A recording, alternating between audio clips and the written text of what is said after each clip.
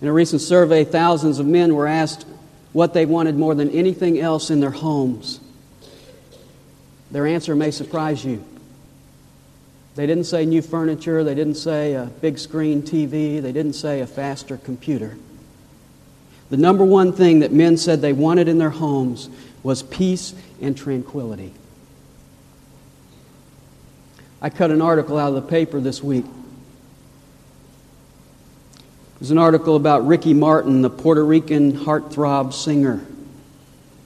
He was asked what he wanted more than anything else in his personal life. He said, "I want to find peace and project peace." But as I read the article, I realized that he doesn't even know what peace is, and he certainly doesn't know where to find it. Because he was defending his new album, which features him posing atop a glass box filled with groping nudes. And here's what he said: "I'm tired of all the criticism. Let's live. Let's get rid of the taboos. Let's start breathing." Well, he won't find peace that way. Because peace is not found in pursuing selfish pleasure. In fact, here's what God had to say about that back in Isaiah 57:20. He said, "But the wicked are like the tossing sea, for it cannot be quiet, and its waters toss up refuse and mud. There is no peace, says my God, for the wicked." That explains why we live in a day when peace is such a hot topic of conversation, but it's missing on the international scene, on the home scene, on the personal scene. Our day is no different than the day of Jeremiah when he said in Jeremiah 6:14, "They are saying peace, peace, but there is no peace." So the question is, in a world where peace is conspicuous by its absence, what is peace? And where do we find it? Well, Paul tells us in Galatians chapter 5, verses 22 and 23, that peace is one of the qualities that marks a growing Christian. It's the third character quality in the fruit of the Spirit. The fruit of the Spirit is love, joy, peace. Now, what does that mean? Well, when we talk about peace, we need to understand that there are three aspects to it. There is peace with God, there is peace within, and there is peace with others. And those are not just three parallel, unrelated kinds of peace. Those are three expressions of one and the same peace. They are three aspects of the same character trait. In fact, you cannot have one without the other. When you make peace with God, then you get the peace of God, then you are able to have peace with others. So let's look at those three aspects of this character quality. Number one is peace with God. You may not realize it if you're an unbeliever, but you are at war with God. We all start out that way. Romans 5:10 says we were enemies of God. Colossians 1:21 says we were hostile to God. We were in a state of rebellion. Our choice to do our own thing is in defiance of God. You might say that we have gone AWOL spiritually, or maybe worse, we have defected as traitors to the enemy side. You say, well, I don't feel like I'm at war with God. Well, you know why that is? That's because God is holding His fire. Have you seen some of these videos out of Israel? The Palestinian youths are hurling stones at the Israeli army, and they're standing there holding guns. And for the most part, they are restraining from firing back. That's what we're doing at God. We're throwing stones at God. And God is patiently holding His fire. But the Bible tells us He will not withhold His fire forever. In fact, there's a sobering phrase in Ephesians 2:3. It says, we were children of wrath. We were children upon whom there were bullseyes painted for the targets for God's wrath. We at one time were in the crosshairs of the scope of God's shotgun of judgment. And God refrained from pulling the trigger. You say, if that's my condition, then how do I make peace with God? Well, you can't just sit down and have a peace conference with God. You can't just sit down and negotiate with God because you don't have anything to negotiate with. You see, if there's going to be peace, peace has to originate with God. And it has. Colossians 1:20 says, He made peace through the blood of His cross. When Jesus was hanging on the cross of Calvary, He was making peace between you and God. He was the peace offering. He paid the debt that you could never pay, and so He took care of your offense. He took our wrath. He paid our war crimes. But not only that, the Bible also tells us that He is our mediator. He takes God with one hand, and He takes you with the other hand, and He brings us together. And the reason He can do that is because there are scars in those hands. You say, well, what do I have to do? If God has made peace, what do I have to do? Well, that's real simple. You have to surrender. You've been at war with God. He's provided peace. He's paid for the crimes. You have to surrender. Now, you don't come to God and make a truce. A truce says you stay on your side, I'll stay on my side. So you have to surrender. And when you surrender, what you do is say, I'm giving up, and I'm going to accept whatever terms you want to apply. And you know what terms God applies when we surrender? Peace. It's spelled out in Romans 5:1. It says, Therefore, having been justified by faith, we have peace with God through our Lord Jesus Christ. That's the first aspect of peace. It's peace with God.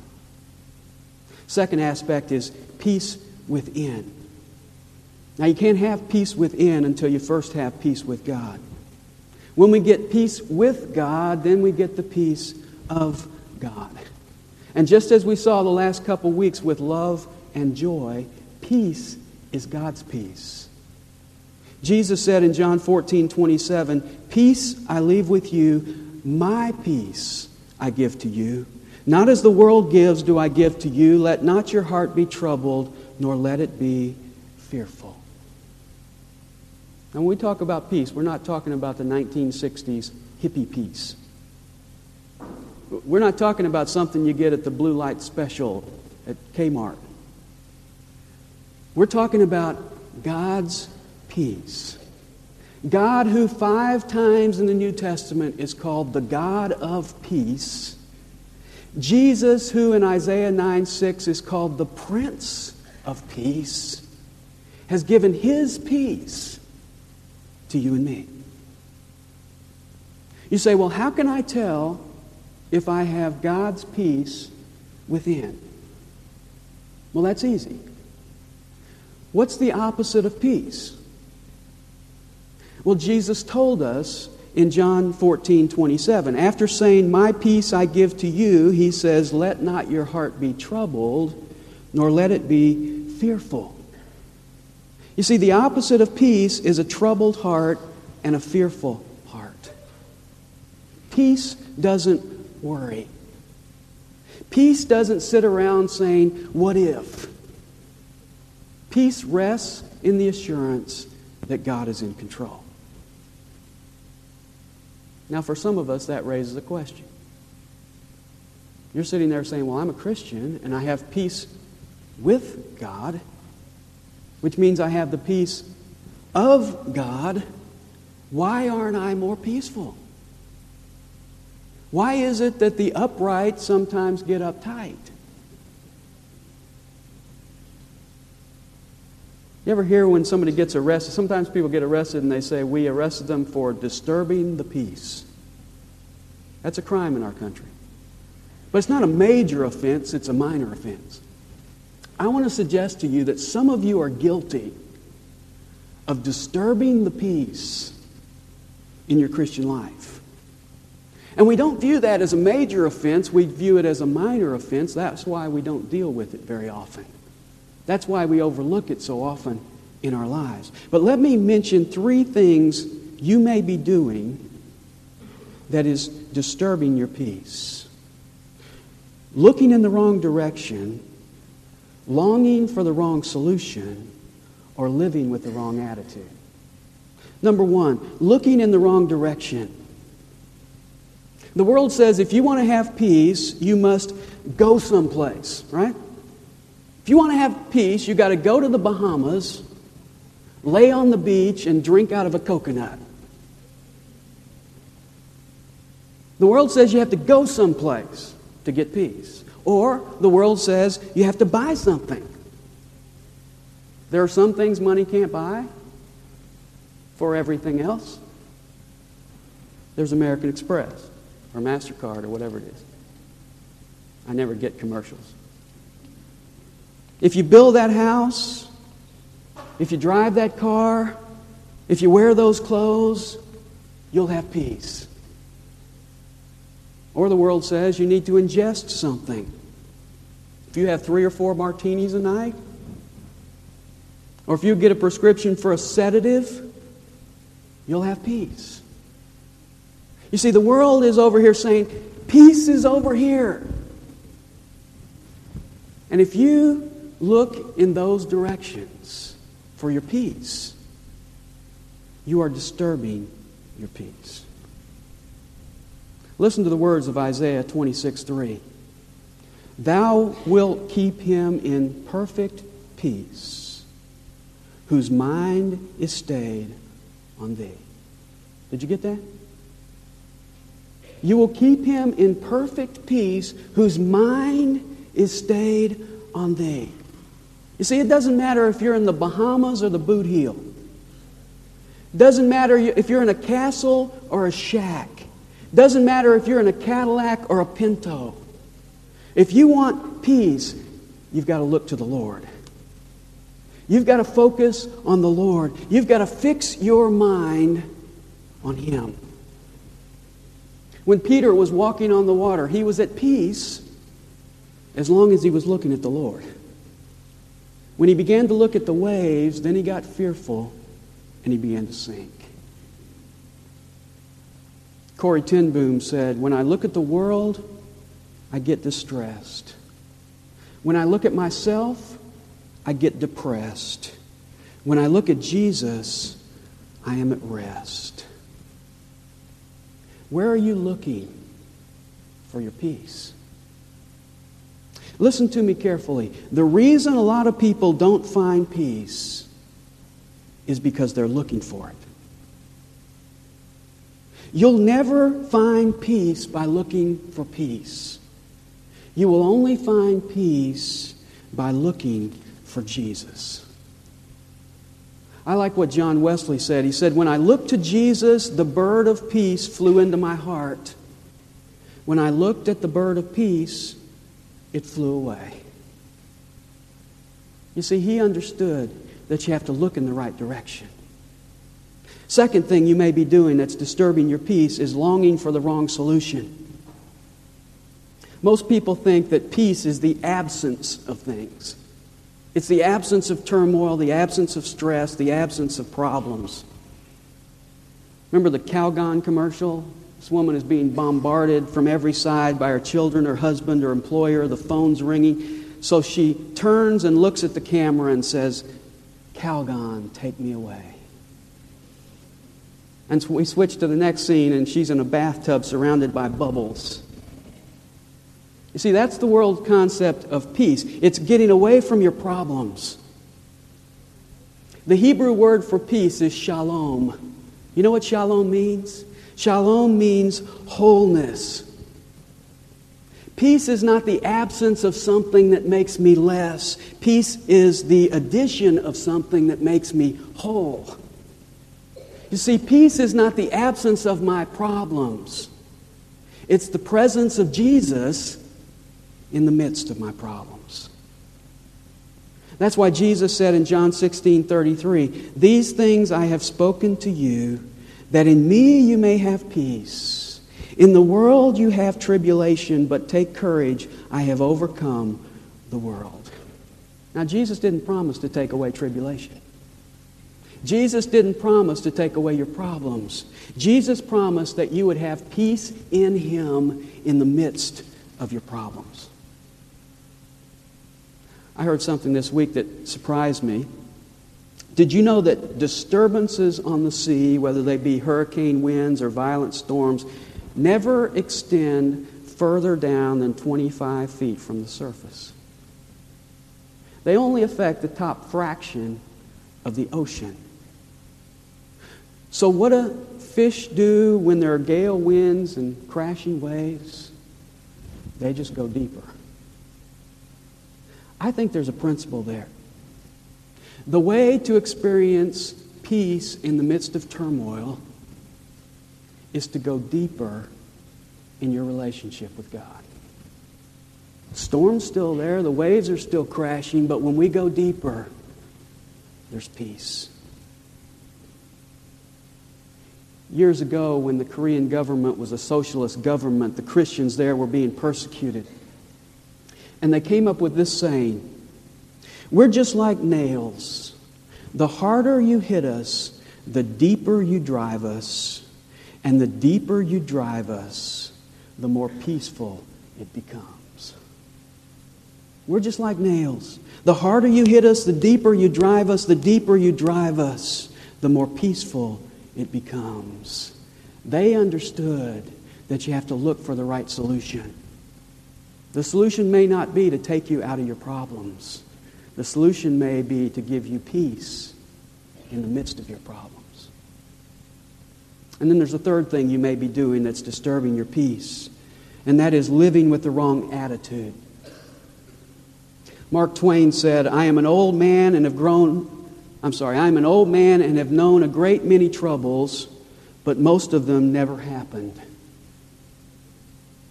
Can you relate to that? Have you known a lot of troubles that never really happened in your life? How many of you are worriers? We got a lot of liars here. We got a bigger problem than I thought.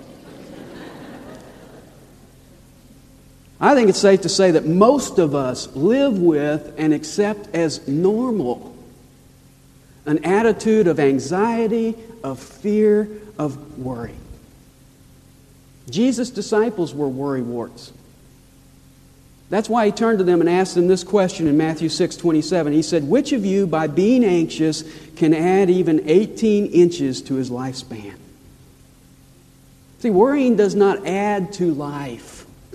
It robs from life. But most of us don't believe that. We kind of follow the philosophy of the guy who said, "Don't tell me that worrying doesn't do any good. I know better. The things I worry about never happen."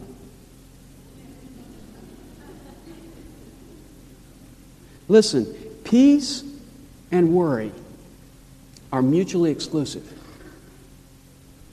You can worry and not have peace, or you can have peace and not worry, but you can't have both. You know, our word worry comes from the German word that means to choke or to strangle. And that's the way Jesus used it in the parable of the sower. Jesus said, "The worries of the world are like thorns that grow up and choke the word." That's what worry does. It chokes your faith in the promises of God. When you are worrying, you are really saying, "God, I don't believe you can handle this. God, I found a problem that's too big for you. And God, I better take over." Evelyn Underhill put it this way: "God works always in tranquility. Fuss and feverishness, anxiety, intensity, intolerance, instability, pessimism, and wobble, and every kind of hurry and worry, these, even on the highest levels, are signs of the self-made and the self-acting soul. When I am worrying, it is a sign that I am at work. When I have peace, it is a sign that God is at work in me. You say, well, what is the antidote for anxiety? Well, Paul gives it to us in Philippians chapter 4, verses 6 and 7. If you just flip over there for a moment, I don't have time to go into this in depth, but Philippians chapter 4, verse 6. If you've never marked this verse, you need to. Paul says, "Be anxious for nothing, but in everything by prayer and supplication with thanksgiving, let your requests be made known to God." Real simple antidote to worry. You are to take your cares and turn them into prayers. That's it. Take all your cares and turn them into prayers. If you want a simple outline for this verse, first of all, he tells us the attitude, be anxious for what? Nothing. Stop worrying. Not just some things, all things. The attitude, stop worrying. Second is the latitude. What are we to pray for? He says we're to pray for everything. If a care is too small to be a prayer, it's too small to be a burden. The attitude, stop worrying. The latitude, pray for everything. The gratitude, he says, come with thanksgiving. We are to enter His gates with thanksgiving. And then we have the promise in verse 7. When we come in prayer that way, he says, "And the peace of God, which surpasses all comprehension, shall guard your hearts and your minds in Christ Jesus." Verse 6 is your responsibility. You're to pray. Verse 7 is the promise of God. His peace will fill you. You see, when your life is filled with prayer, your heart will be filled with peace. We have a love that surpasses knowledge. We have a joy that is inexpressible. And we have a peace that surpasses all comprehension. And that's God's promise to us if we will turn our cares into prayers. Prayer is the antidote to keep worry out. It's also the key to keep peace within. And then the third aspect is peace with others. You know, when Paul listed peace as one of the 9 qualities of the fruit of the Spirit, I think this is the aspect he had primarily in mind. And to illustrate that, I want you to go back to Galatians chapter 5. In verses 22 and 23, he lists the fruit of the Spirit, but he contrasts that with the deeds of the flesh in verses 19 to 21. And I want you to notice what some of the deeds of the flesh are in verse 20. Enmities, strife, jealousy, outbursts of anger, disputes, dissensions, factions. What he's telling us is that the flesh produces discord in relationships. The Spirit produces peace in relationships. So he's not just talking here about an inner peace that is to stay inner. He's talking about an inner peace that makes peace with other people. And that's obviously important to God because over and over again in the New Testament, He tells us we ought to be doing this. Matthew 5:9 says, "Blessed are the peacemakers." Romans 12:18 says, "Be at peace with all men." Romans 14:19 says, "Let us pursue the things which make for peace." Hebrews 12:14 says, "Pursue peace with all men." 1 Peter 3:11 says, "Seek peace and pursue it."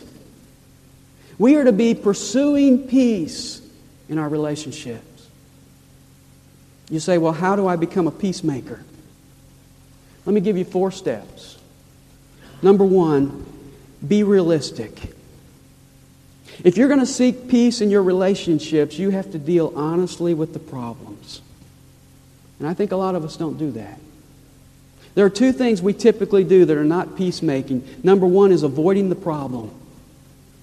Peacemaking is not running from it. It's not ignoring it. It's not pretending it doesn't exist. It's not sticking your head in the sand. A lot of couples do this. You say, well, let's just don't talk about it. Let's just don't make waves.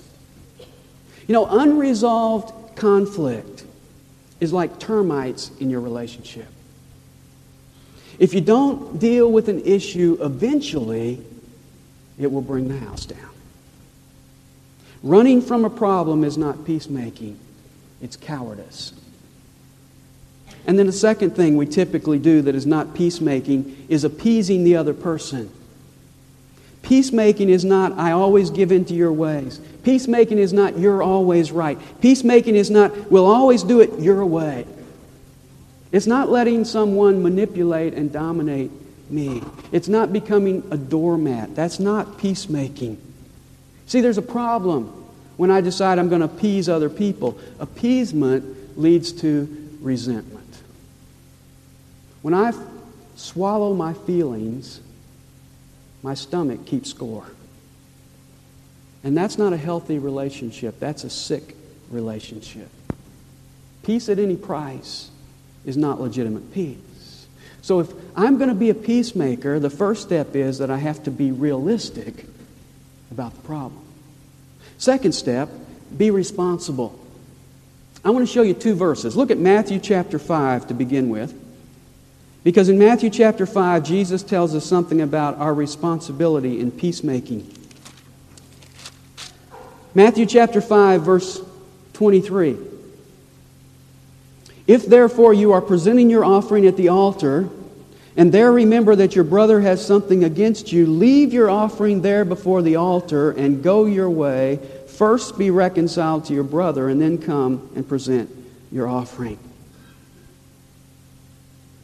Did you get that? I want you to understand, Jesus is saying that peacemaking is more important than worship. Peacemaking takes priority over worship. He says, first, go and be reconciled to your brother, and then come and present your offering. This is important to God. Now, when is it your responsibility to go to your brother?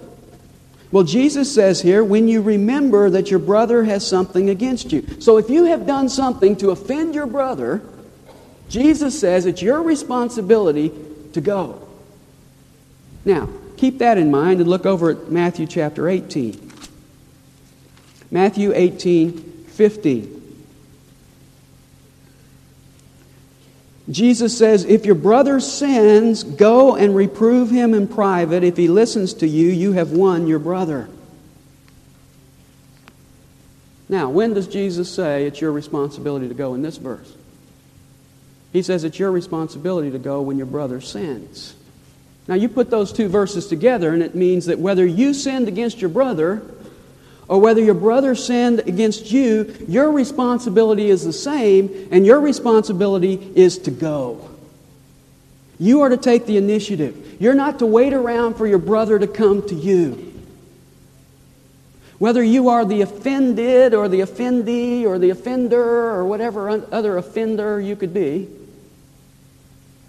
you have the responsibility to go. The ball is always in your court.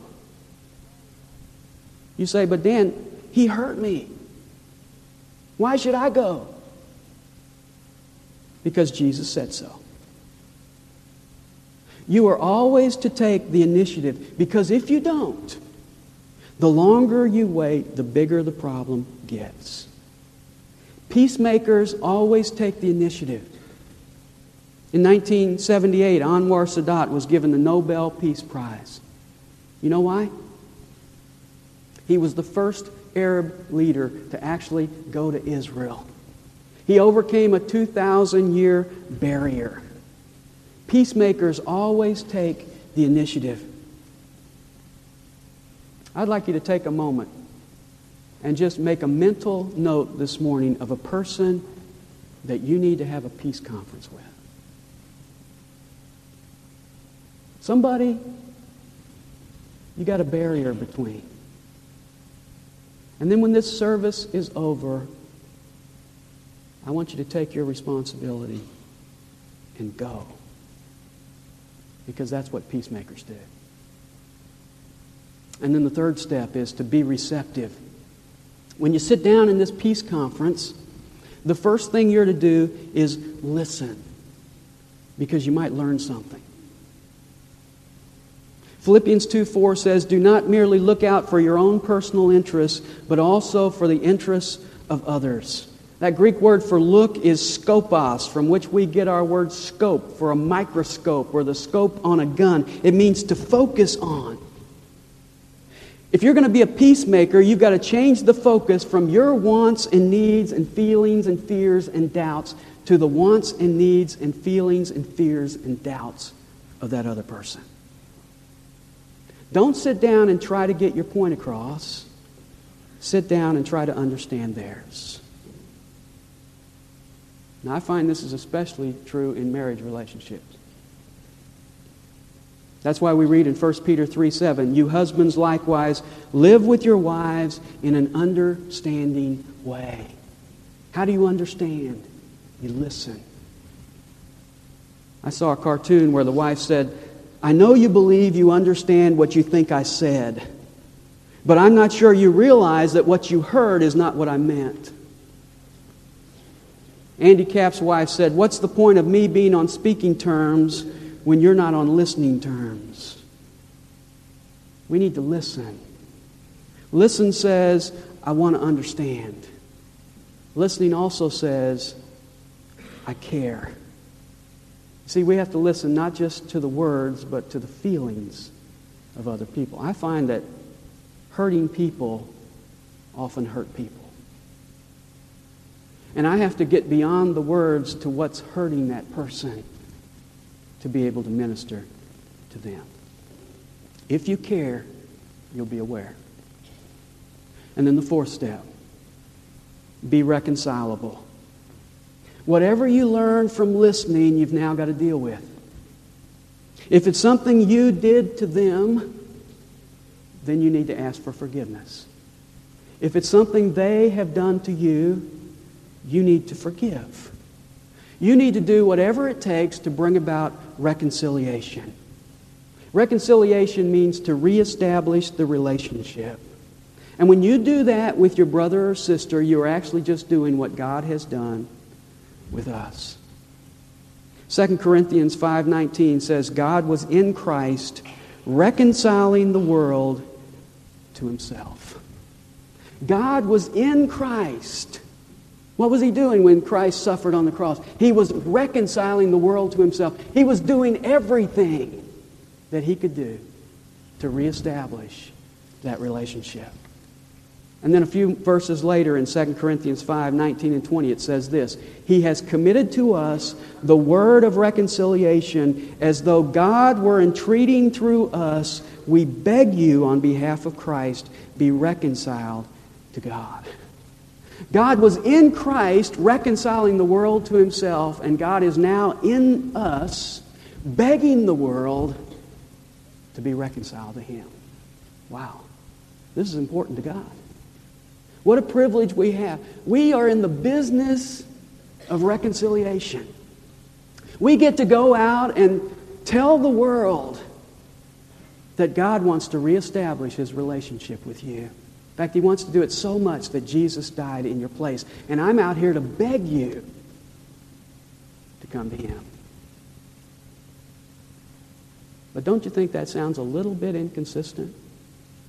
When I'm saying to the world, you need to be reconciled to God, and I'm not reconciled with my brother or sister in Christ.